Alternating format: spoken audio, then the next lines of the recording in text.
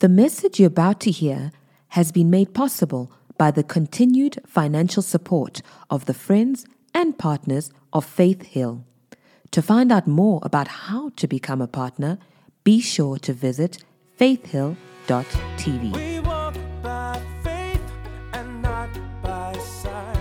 Faith Hill, that's who we are. Well, why don't you hold your Bible, lift it up real high, your iPhones, Samsungs, Huawei's, whatever you're working with, amen. This is my Bible. I believe what it says I am. I can do what it says I can do. I am a believer and not a doubter, a doer, not just a hearer. Today, I'll learn from God's word, and my life will never be the same, because faith comes by hearing, and hearing by the word of God. Amen. Well, we started a series last week talking about why do bad things happen to good people. Amen. And so last week we found out that there are several reasons why bad things happen in life. There are several reasons why bad things happen to good people. You know, I was just chilling at home, minding my own business, and stuff started to happen. You know, we found out that there are so many reasons that bad things happen in life, and none of those reasons is God.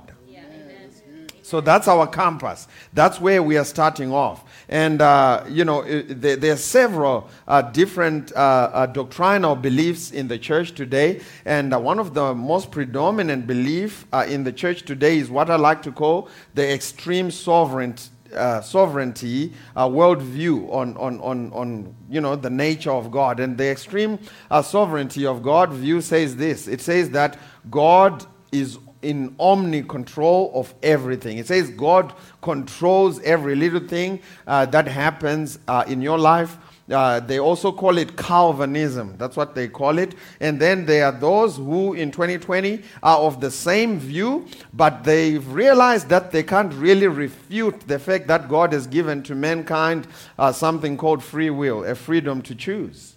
You know, in fact, I went for lunch with one of those Calvinist guys the other day, and, he strongly believes that God controls every single thing that happens. And he even told me, he said, free will is a fallacy. It's wrong theology. Free will doesn't exist. And then what caught my attention was that when we were sitting there, having breakfast, he looked at the menu, and he was meticulous in terms of the choices that he was making on the kind of breakfast he wanted to have.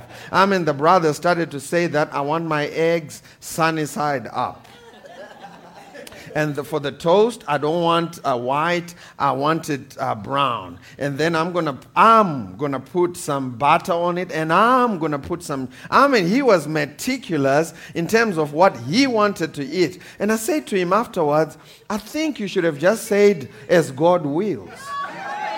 What kind of breakfast would you like to eat? As God wills. And whatever the chef wants to give you, then he delivers. The guy was exercising free will and the freedom to choose, but doctrinally he was saying, no, you can't choose, which I saw and I thought it was confusing. So we found out last week that God has given to mankind a freedom to choose. God has given you and I the ability to make choices, and God will let us have whatever we choose. We found out that that's one of the great qualities that distinguish us from the animal kingdom.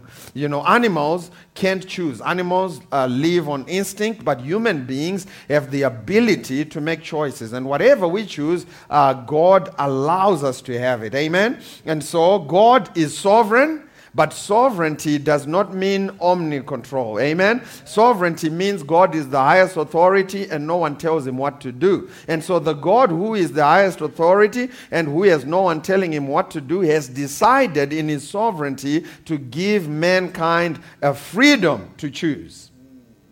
He has decided to give us free will. For reference, you can go and read last week's devotion. You can also go and listen to last week's teaching. And this week, we're moving right along on this journey to discover why do bad things happen to good people. One of the things we also discovered last week was that we are in enemy territory. We are in a battle, and there is an onslaught attack against us as children of God and as human beings. And we found out that the enemy is the devil.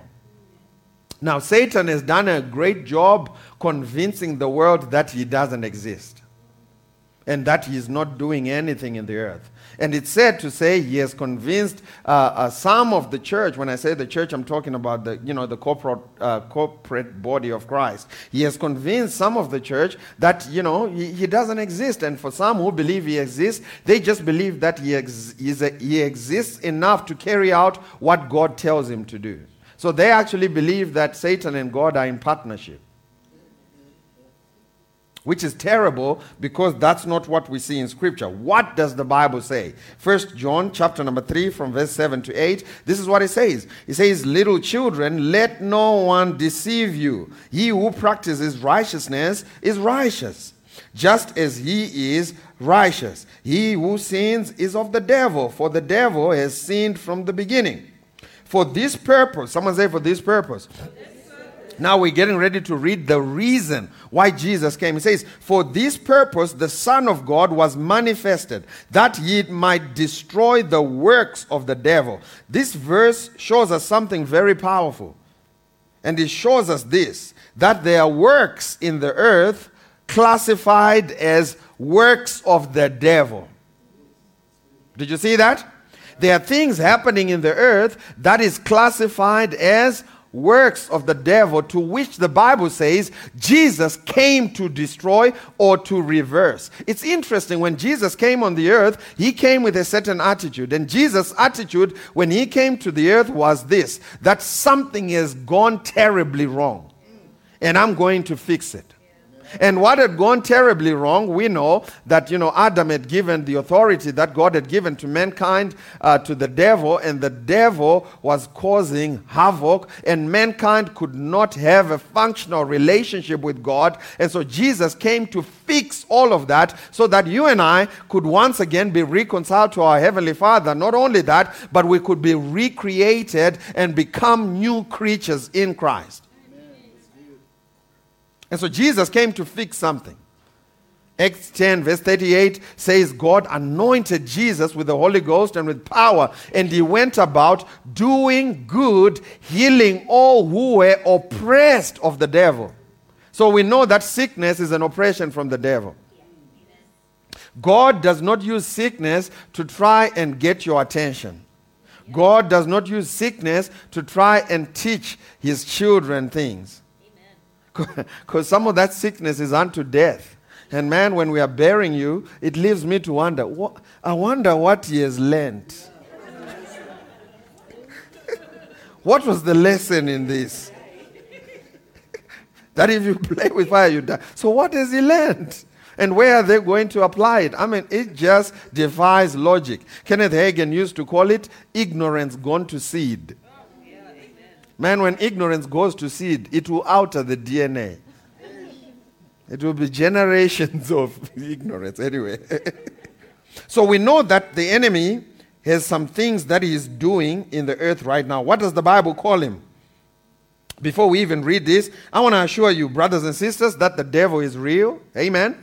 He's not a fictional comic book character that wears a red suit and a pitchfork, walking around and, haunting people. No, the devil is a real spiritual entity that tries to deceive people. The devil comes against you. The Bible says he comes to steal, to kill, and to destroy. The devil, the Bible says he looks around seeking whom he may devour. He's trying to take you out. To which the Bible says you must resist him. You must submit yourself to God and resist the devil, and he will flee from you. To which the Bible says he is a defeated foe. He is a defeated enemy who does not have any real power. The only power he has is the power to deceive. That's the only power the devil has, is the power to deceive. To deceive is to make you feel like something is real when it's really not real.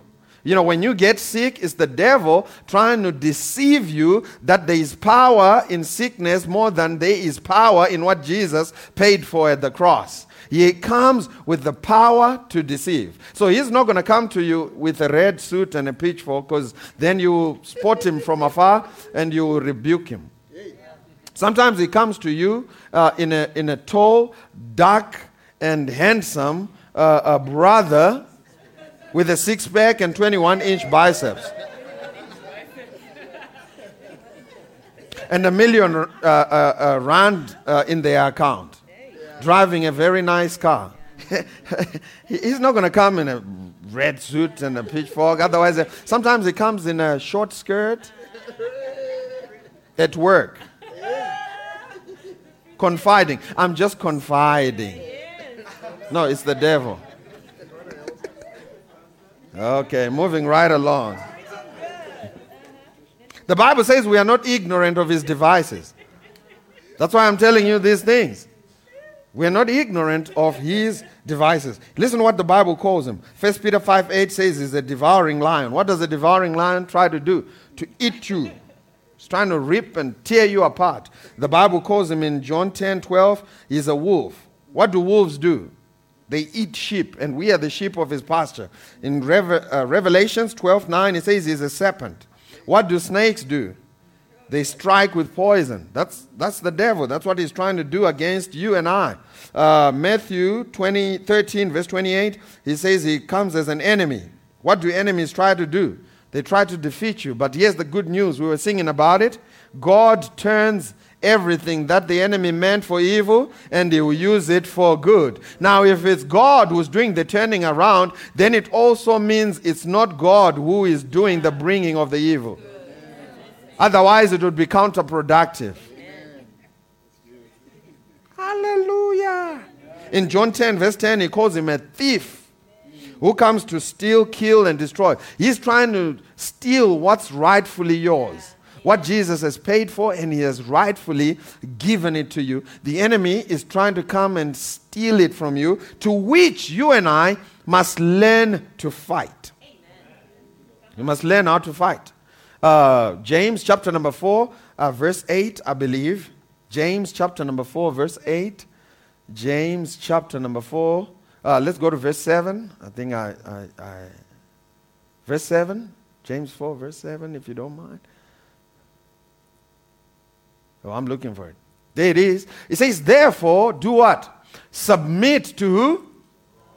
Notice it didn't say submit to sickness. It didn't say submit to life challenges. It says you must submit to who? To God. And to submit to God is to submit to the truth of his word. He says submit to God, full stop. This is what else you must do after you have submitted yourself to God. Resist. Someone say resist. The word resist is a military term. That means to hold your line.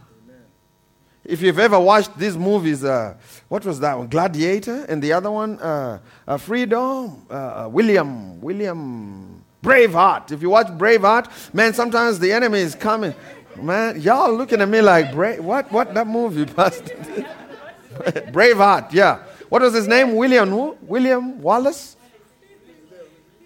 But the real guy in the character, what was William Wallace? Yeah, William Wallace was all about freedom. And the one time he told his crew to hold the line. Just hold the line. See, the Bible says, having done all to what? Stand. All you need to do is to what? Stand, therefore, in the truth. Just stand on the fact that by his stripes I am healed. What's happening? The enemy is coming. The enemy, but you stand. He's trying to deceive you. He's not a real enemy. He's a defeated foe. Amen. He was already defeated by Jesus. And sometimes all you have to do is stand. And as you stand, you will defeat him. He says, resist the devil. Hold your line. And when you resist the devil, what happens? He will flee from you. He's going to leave you alone. I used to think this is a fighting position. You know, when I was younger, I used to think, man, if there was ever war in our country, I'm just going to go to the shops and buy myself some tomato sauce. And then I'll spray it all over myself. Just spray tomato sauce. And then when the soldiers come, I'm just going to play dead. Just play dead. And then they're going to think, oh, this one is already dead. And they're going to walk past me. And then I'll get up and run home. How many of you know that Jesus hasn't called you to be a coward? Amen. He says for you and I to fight the good fight of faith. Amen. And He has given us the weaponry by which we can fight back. Man, you need to learn how to talk back to circumstances. You need to learn how to talk to mountains and tell them, be moved. Amen. You need to learn how to talk to problems and say, you will not disrupt my life. Man, when the COVID thing started, man, I remember I got out of my house, started walking around in my garden. I mean, it was just fear. Those days, COVID was still at the front of the page. When it started last year in March, now COVID is somewhere in the newspaper somewhere. I mean, people don't really care now. But when it started, it was at the front of the page where it was really pushing darkness. And I remember going out of my house and I started walking around and I said, COVID, let me announce something to you. You are not welcome here. Hey, you don't have to act crazy. I was just talking to it like the way I'm talking to you right now. You don't have to be spooky. You don't need no oil. You don't need no candle. No. Just talk to it. Just talk to it. Amen. I said, COVID, let me tell you something. You're not welcome here in this house. You're not welcome in my finances. You're not welcome in my body. You are not going to disrupt my life. In Jesus' name, amen. And that was my attitude. Fight back. If he tried to attack, I'm going to resist. I'm going to resist the devil. And this is what I believe. When I resist him, he will flee from me. And here's the good news is that COVID actually listened. It didn't come attack my body. It didn't come attack my finances.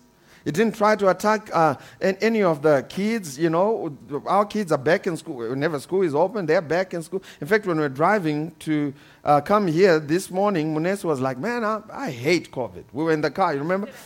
She said, I hate COVID-19. I said, why? She said, because I can't go on play dates. It's disrupting my life. I said, you know what, little girl? Let me tell you something. You need to pray that COVID stops disrupting your play dates. You need to start praying that it stops disrupting your life. Yeah. And she was like, man, I'm tired of wearing the mask. I said, that one you're going to have to pray really hard. She said, I'm tired of wearing masks. So I'm telling you, man, the Bible has called us to resist the devil because we do really have an enemy. And Jesus has given us enough authority to resist him. Someone shout, I'm going to resist. In fact, don't say I'm going to. Someone shout, I resist. Any disruption. From any sickness.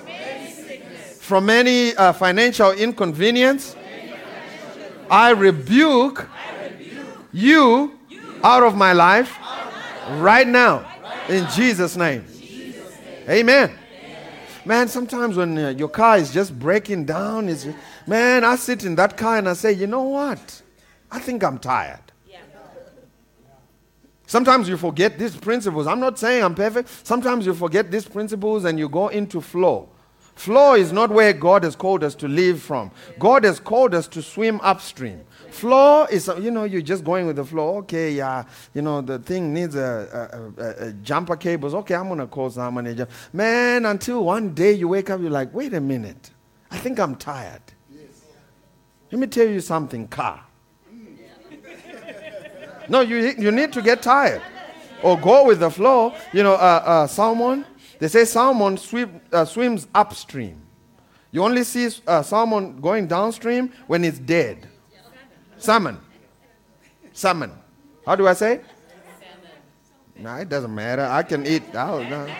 You put it in a plate, I'll eat it. Swims upstream, right? Unless it's dead, then you see it just going with the flow. Man, God hasn't called you to just go with the flow. God has called you to swim upstream. To go to break the glass ceiling, so as it were. To break barriers. But sometimes when you're going upstream and you're getting ready to break barriers, things around you are going to start shaking because that's not the norm. There's a gentleman called Charles Yeager. he decided way back in 1906 or something, he decided, you know what, or 1943, I may be mixing it up. He decided he was going to fly the plane faster than the speed of sound. He was going to swim upstream. He was going to be the first one to do it. And so every time Charles would get in the plane and try to break the sound barrier, the sonic barrier, so you can fly the thing at supersonic speeds. Every time you would approach that thing, everything in the plane would start shaking and quaking. And sometimes that's what happens when you make a resolve to start walking by faith and not by sight. Until one day he got tired. We're talking about getting tired, right? He got tired. He said, man, I'm going to experience what's on the other side of the sonic boom. And he went in. When the thing started shaking, he pressed hard, pressed through. And it says there was a loud sonic boom when he went through. Boom. And now he was flying on the other side of the speed. He was now flying the jet faster than the speed of sound. And this is what he said. He said, on the other side, things are way faster. That means you're going to get to your destination quicker, right? And the second thing is that it was as smooth as glass. Man, I'm telling you, when you press through in the promises of God, on the other side of the promises of God, that's where your victory is. That's where your peace is. That's where God is calling you and I. See, sometimes when you make a decision, I'm going to be a giver. Everything around you starts to demand your finances. That's when you need to press through. Amen? I said amen. Sometimes when you decide, man, I'm going to press through with this healing thing. I'm tired of sinuses. I'm really now going to stand on God's word. Man, you get some other sinuses that you've never seen before. You know why? Because he's trying to get you to pull back.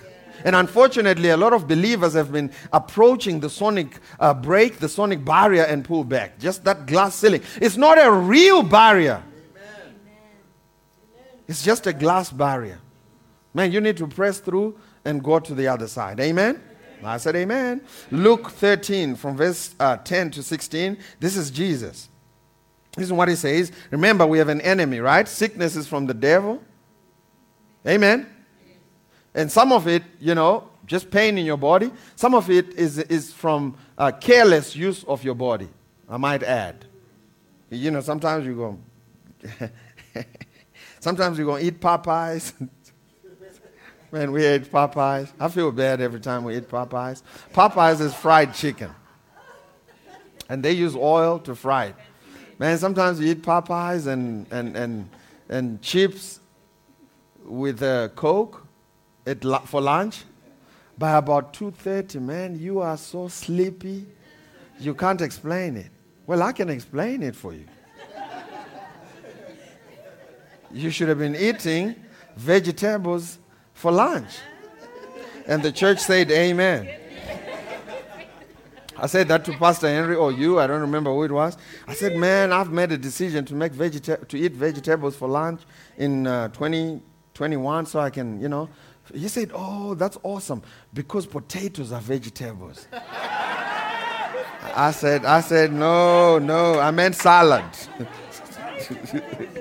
He said, that's awesome, man. We're going to eat them chips. Anyway, watch what it says. It says, one Sabbath day, as Jesus was teaching in the synagogue, he saw a woman who had been crippled by an evil spirit. Crippled by what? Evil spirit. How many of you know that God is not the author of evil spirits? She had been crippled by a what? Evil spirit. She had been bent double for 18 years and was unable to stand up straight. When Jesus saw her, he called her over and said, dear woman, you are healed of your sickness. Then he touched her, and instantly, someone say instantly. Instantly she could stand straight. How she praised God. Hallelujah. But the leader in charge of the synagogue was indignant that Jesus had healed her on the Sabbath day. Can you imagine? He got angry because she was healed. All I want is just to be healed. There are 6 days of the week, he said. There are 6 days of the week for working. He said to the crowd, come on those days to be healed, not on Sabbath. But the Lord replied, man, I like Jesus. He said, let me talk to you for a minute. But the Lord replied, you hypocrites, each of you work on Sabbath day. Don't you untie your ox and your donkey from its stall on the Sabbath and lead it out for water? This dear woman See, they didn't even know, before I read verse 16, they didn't even know what Sabbath really was. How many of you know that Jesus was the sinless Son of Man? But he worked on Sabbath. You know why? Because Sabbath really wasn't about a day, even from the beginning. Sabbath has always been about relationship. And when God said to the children of Israel, I want you to take one day out of your week to rest, it wasn't about a day. Someone once came to me and says, which day is Sabbath? The day that Sabbath is Jesus. Yeah. Sabbath is spelled J-E-S-U-S. It's not in a day. This is what the Lord said to him. He said, all the other nations are being competitive in their own strength. They are working 7 days a week. They are working, for all the 52 weeks in a year. I mean, it's 24/7, 365 of work. But I want you, my people who have a relationship with me, to take one day off, and you are still going to outproduce those nations that are doing it in the flesh. Why? Because you have a relationship with me. Amen. Sabbath is when we find rest in Jesus. And the chiefs of the synagogues didn't even know that Sabbath is not a day. This is why Scripture says in Colossians 2, I believe verse 16, it says, do not let anyone judge you with regards to holidays and Sabbaths, because those were a type and a shadow of things to come, but the body is of Christ. Which means the true Sabbath is found in a person, and that person is Jesus. Not only did God ask them to take one day out of a week to rest, he also asked them to take 1 year out of 7 years to make sure that he can prove to those heathens that they can still produce. And this is the promise he gave them. He said, in the 6th year, I'm going to give you a harvest enough to take care of you in the Sabbath year, and also in the 8th year, where you are now tilling your ground, getting ready to put seed in the ground. Just to prove to them that I am the Lord, and I'm the one who takes care of you. So, man, people will trip you up over a day. A lot of people are honoring a day and actually dishonoring what the day represents. You can honor a day and disrespect Jesus, because it's not in a day. And here, Jesus didn't break any law. He didn't break any commandments by healing someone on a Sabbath day. Otherwise, you would have committed sin, and you wouldn't be the perfect sacrifice, the spotless sacrifice, the Lamb of God that comes to take away the sin of the world. Jesus healed on a Sabbath, but he was still sinless. Hallelujah. Amen. And he says in verse 16, this dear woman, a daughter of Abraham, has been held in bondage by Satan. He calls sickness bondage by Satan. It didn't say this woman here has been going through a life lesson from the Lord to teach her something to use when she comes into ministry. Man, people will make crazy decisions in their youth. And then one day when they're in ministry, they say, the Lord actually is the one who made me do those things so that when now I have a ministry, I can minister to similar people. No, it wasn't the Lord. Back then, it was your hormones. That's what it was. Man, you came in here to hear the truth, right? Yes. Man, you washed, brushed your teeth, put some nice expensive cologne, and I know you didn't come to hear someone lie to you. This is the truth. Sickness is not coming from the Lord. Hallelujah. I said hallelujah. The next question we want to answer as we close is there a set time ordained by God for a person to die? I've been to several places, several funerals, where they say, man, it was his time.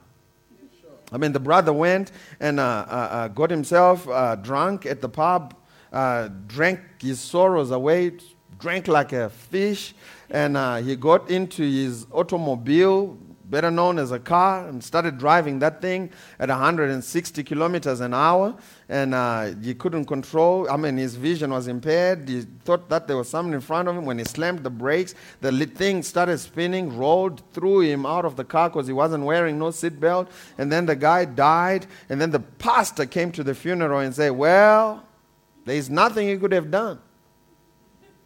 This day was written in the book. Now let's find out if that's true. Ecclesiastes, chapter number 3 from verse 1 to 2. This is what it says. In verse 1 to 2, it says, to everything there is a season, a time for every purpose under heaven. Verse 2, a time to be born and a time to die, a time to plant and a time to pluck what is planted. Now here's the truth, is that if you are a human being here on the earth, these are facts of life. If you get born, you're also going to die. Now, I don't want you walking out of here saying, man, I went to that church. Man, I thought I'd found a church. I went to they're crazy. They were saying, the pastor got up, he said, we're not going to die. No, I didn't say that. But here's what the Bible is not saying. The Bible is not saying that God has ordained the day that you die. He says there is a time for you to die. Man, once you get born, we are now running towards the finish line. Not the starting line, the finish line. And this is why the Bible says in Ephesians 5:16, you must redeem the time because the days are evil. Or life is short, so you must maximize on every opportunity. Man, every opportunity that gets that life throws at you, man, you must maximize in it. Amen? This is why I don't have the word procrastination in my vocabulary. If something needs to be done, we're going to do it now, right now. Let's do it now. So I don't understand people that say, man, I was thinking I was going to do it next week. I'm thinking, man, next week you might have some other very important things come up that you need to do. You should always free up your tomorrow for the assignment that God is getting ready to bring your way by doing what needs to be done today, namhlanje. Must maximize. If you read it in a newer translation, it says maximize on the opportunities. Ephesians 5:16 it says maximize on the opportunities because the days are evil. Amen? Make the most of the time that God gives you because we are running towards the finish line. Amen? If God tells you to jump, man, jump before he even finishes the sentence. Go for it. It's going to be awesome. I'll tell you that. Amen? And so there is a time, but not a predetermined time. And here's the next question. Can you, by your own choices, shorten or prolong your lifespan on the earth? Or it's already predetermined? Let's find out what the Bible has to say. Ephesians chapter number 6 from verse 1 to 3. Ephesians chapter number 6 from verse 1 to 3. This is what it says. It says, children, obey your parents in the Lord, for this is right. Honor your father and your mother, which is the first commandment with promise, that it may be well with you and that you may live long on the earth.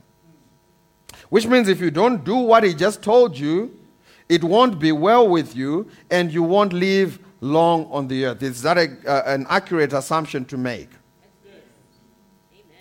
Let's go and read another scripture. Proverbs chapter number 3 from verse 1 to 2. I'm reading this one in the New Living Translation. It says, my child, never forget the things I have taught you. Store my commands in your heart. If you do this, you will live many years and your life will be satisfying. Did you read that? Which means if you don't do this, you won't be able to live many years and your life won't be satisfying. When he says store my commands in your heart, he's saying store up my word. Be committed to my word. Amen? I said amen. Let's go to Proverbs chapter number 10, verse 27. Proverbs chapter number 10, verse 27. Here's what it says. It says, the fear of the Lord lengthens one's life. Did you read that? It says the fear of the Lord lengthens one's life. Just that word lengthen, what does that connote? The word lengthen means to increase. Is that right? It means to extend. Is that right? So here he's saying when you honor the Lord, fear here is not talking about fright. He's talking about reverential fear. He's saying when you honor the Lord, when you respect God, when you honor him and love on him, it's going to lengthen one's life. But here's the opposite. On the flip side, but the years of the wicked, or one who does not honor the Lord, are cut short. Did you read that? The years of the wicked are cut short. Just that phrase, cut short, what does that imply? if you in your family go on a vacation and you came back and you said, man, I'm so sad our vacation was cut short. Just that phrase, what does it imply? It means you came back before full term, right? Yeah. And it means it was cut in half. Or you can say, the game, we didn't finish the game, it was cut short. Yeah. It means we didn't finish all the 90 minutes. For those of you who watch football, soccer, it means you didn't finish the entire 90 minutes. And so here he's saying, when we don't honor the Lord, when we don't reverence him, we can literally take a scissors and cut our lives short and cut it in half. Yeah. Now here's where it's sad. When someone has done this and they have cut their game in short and they tap out before halftime, and the priest and the pastor come to celebrate their life at the funeral, and they say, oh no, it was the Lord. It was the Lord. The Lord is the one. The Lord is the one who had already predetermined. There is nothing we could have done. It was the Lord. And I'm not saying everyone who dies young is because of this, but I'm saying there is an element of this sometimes, and we can't look at every situation and say, man, it's the Lord, it's the one. The Lord is not the one doing the killing. Jesus said, I came that you might have what? Life, and have it how? More abundantly. When the curse entered the earth, man, so many things happened. We live in a fallen world. There is opposition. Your body is going to tap out because it's not immortal. There's so many things that happen in the earth realm, but these are also realities of the reason why people die, and none of them is God. That's what's awesome about our Heavenly Father. None of them is God. We have to make decisions that help us fulfill the assignment that God has given us here on the earth. I was saying in the first service, when Prophet Joseph Z is an anointed man of God, he came to visit here in South Africa last year, 2020, in January, and he was ministering, back to back, Monday through Sunday. Every night he was here ministering, and so he had a free day. I think it was the Thursday.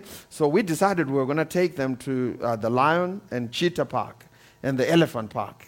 And so we took them to the Lion and Cheetah Park, and we were reading on the catalog of the things that you can do there. You can go sightseeing and see the lions. You can drive in there and see the lions. You can see the cheetahs, the wild dogs, and so on and so forth. As you progress on the catalog, we got to a place where it says you can also walk with the lions.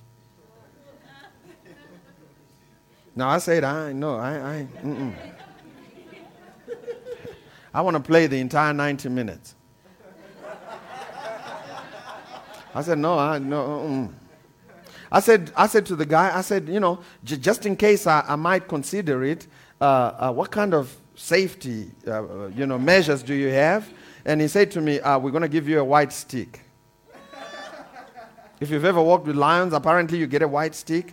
The lions are trained to know that anyone holding a white stick is not food. Boy. I was born in the night, but not last night. I said, you can give me a pistol. And so Joseph Z and Jason, they were like, man, we're cool. We're going to go in there. I told them, I said, man, this is stuff. This is white people stuff. I told them, I said, I'm from here, man. No, I'm not. Because here's the problem, is that if the lions decide to eat me, it's going to be a hard message to take to my parents. We ever text the message to my, so he was eaten by a lion. How? He paid some money.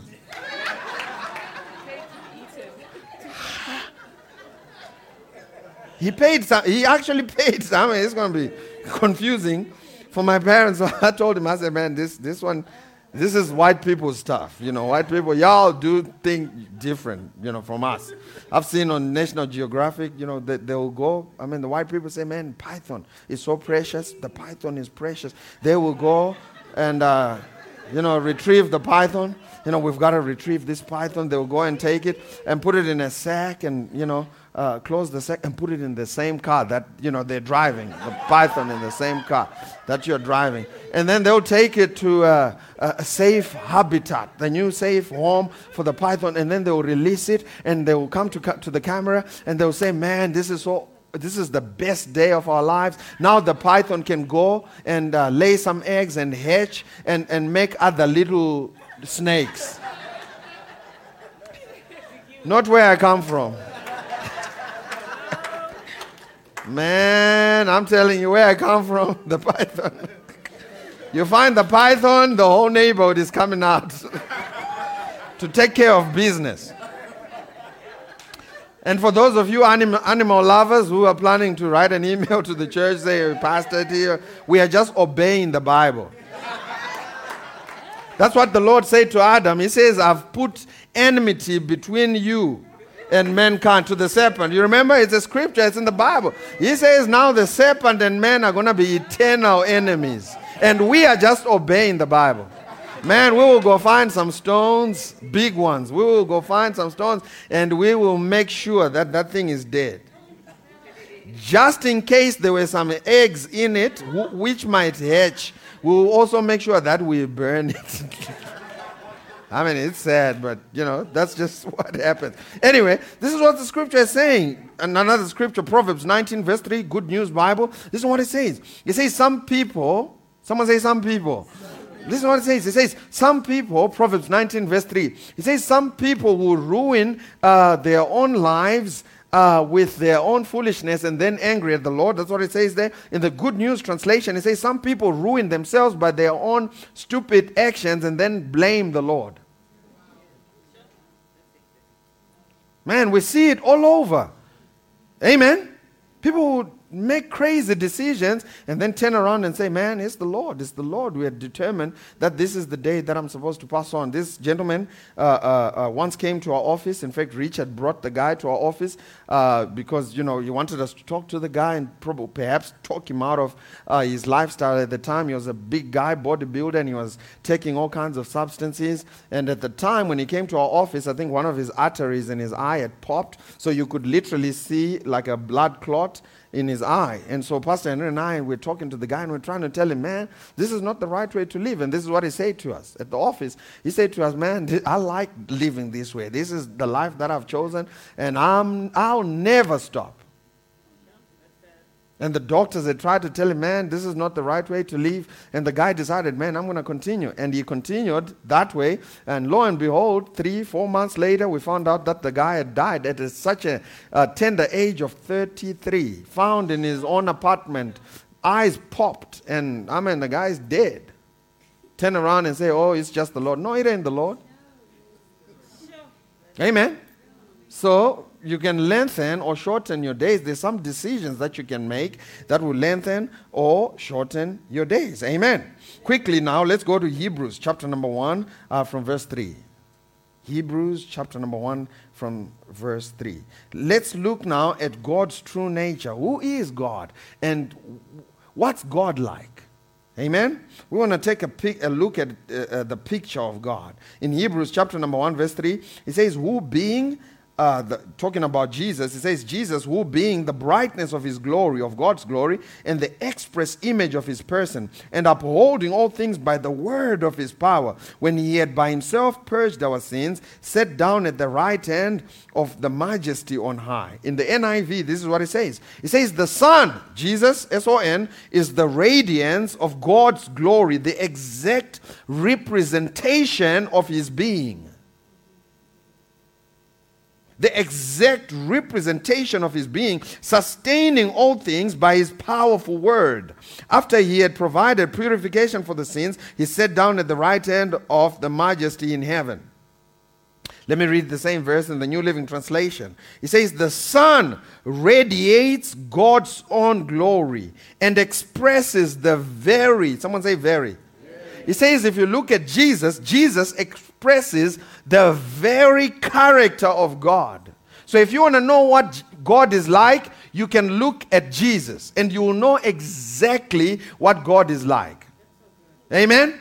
Having said that, I have a question for you. At what point in Jesus' ministry does he use sickness to teach people a lesson?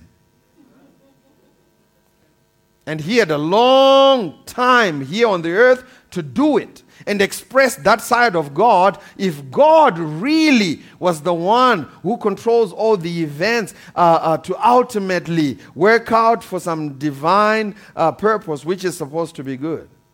At what point does Jesus put leprosy on people? Say, okay, this one needs to learn a lesson.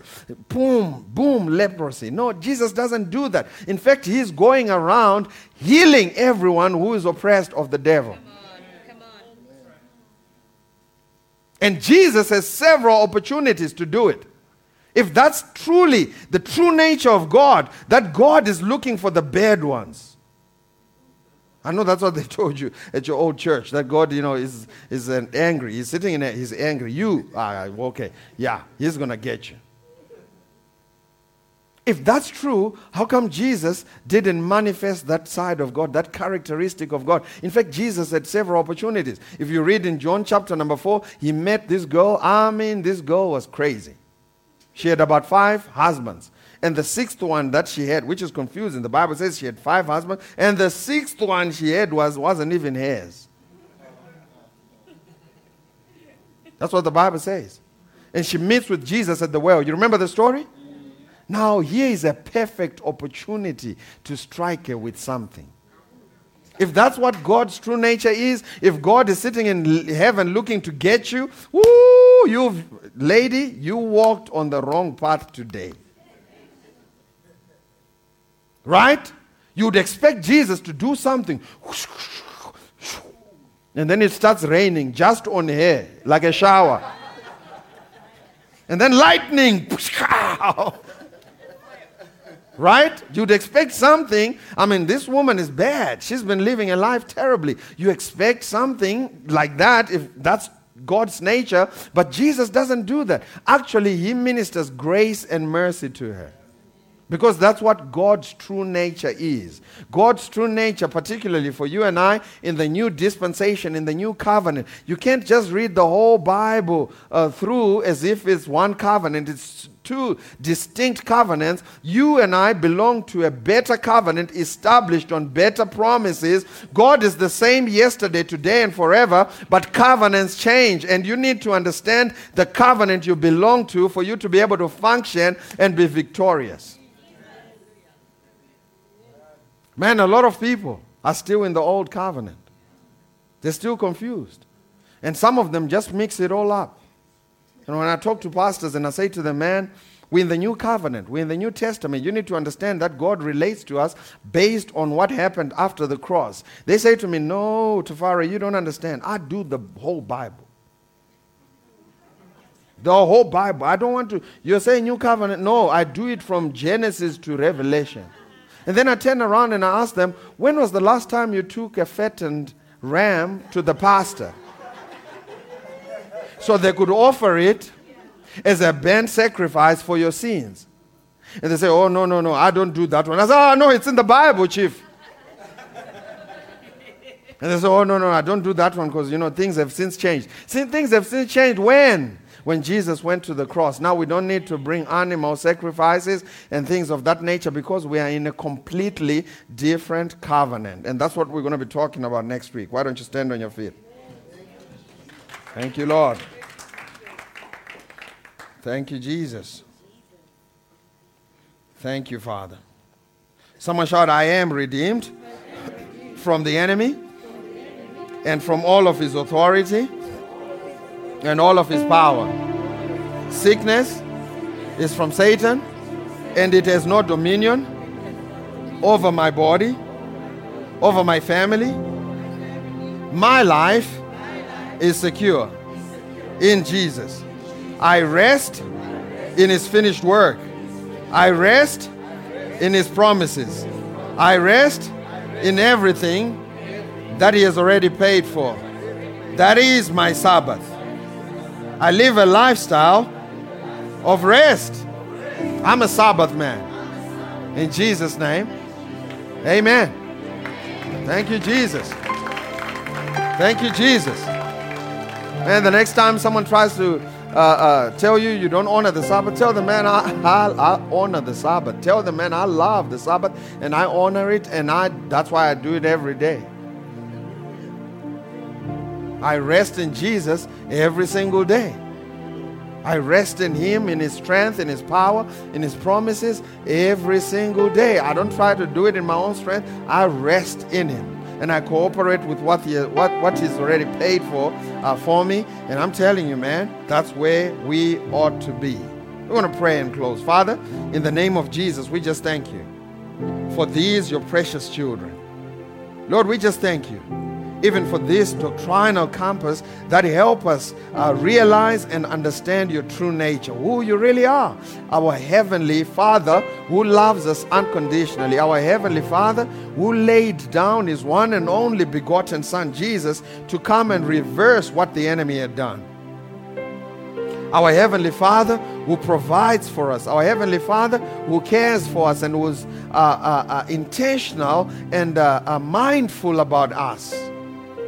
Lord, we thank you that if you know the very number of hair on our head, that's the level that you care for us. That's the level you pay attention to us and to our needs. Lord, we thank you that by that we will rest in the knowledge and in the truth and in the promise that you will provide all our needs according to your riches and glory by Christ Jesus. Father, we just thank you. We declare every single person under the sound of my voice and those watching online that they are safe in you.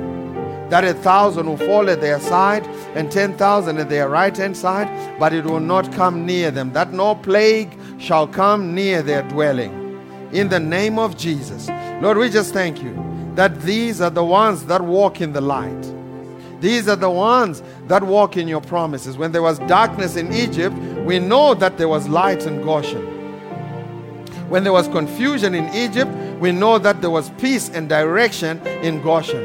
And these are those who live in Goshen. These are those who rest in Goshen and walk their steps in the land of peace and prosperity. It is in Jesus' name that we pray. And someone said, amen. And amen, and amen, and amen. Praise God.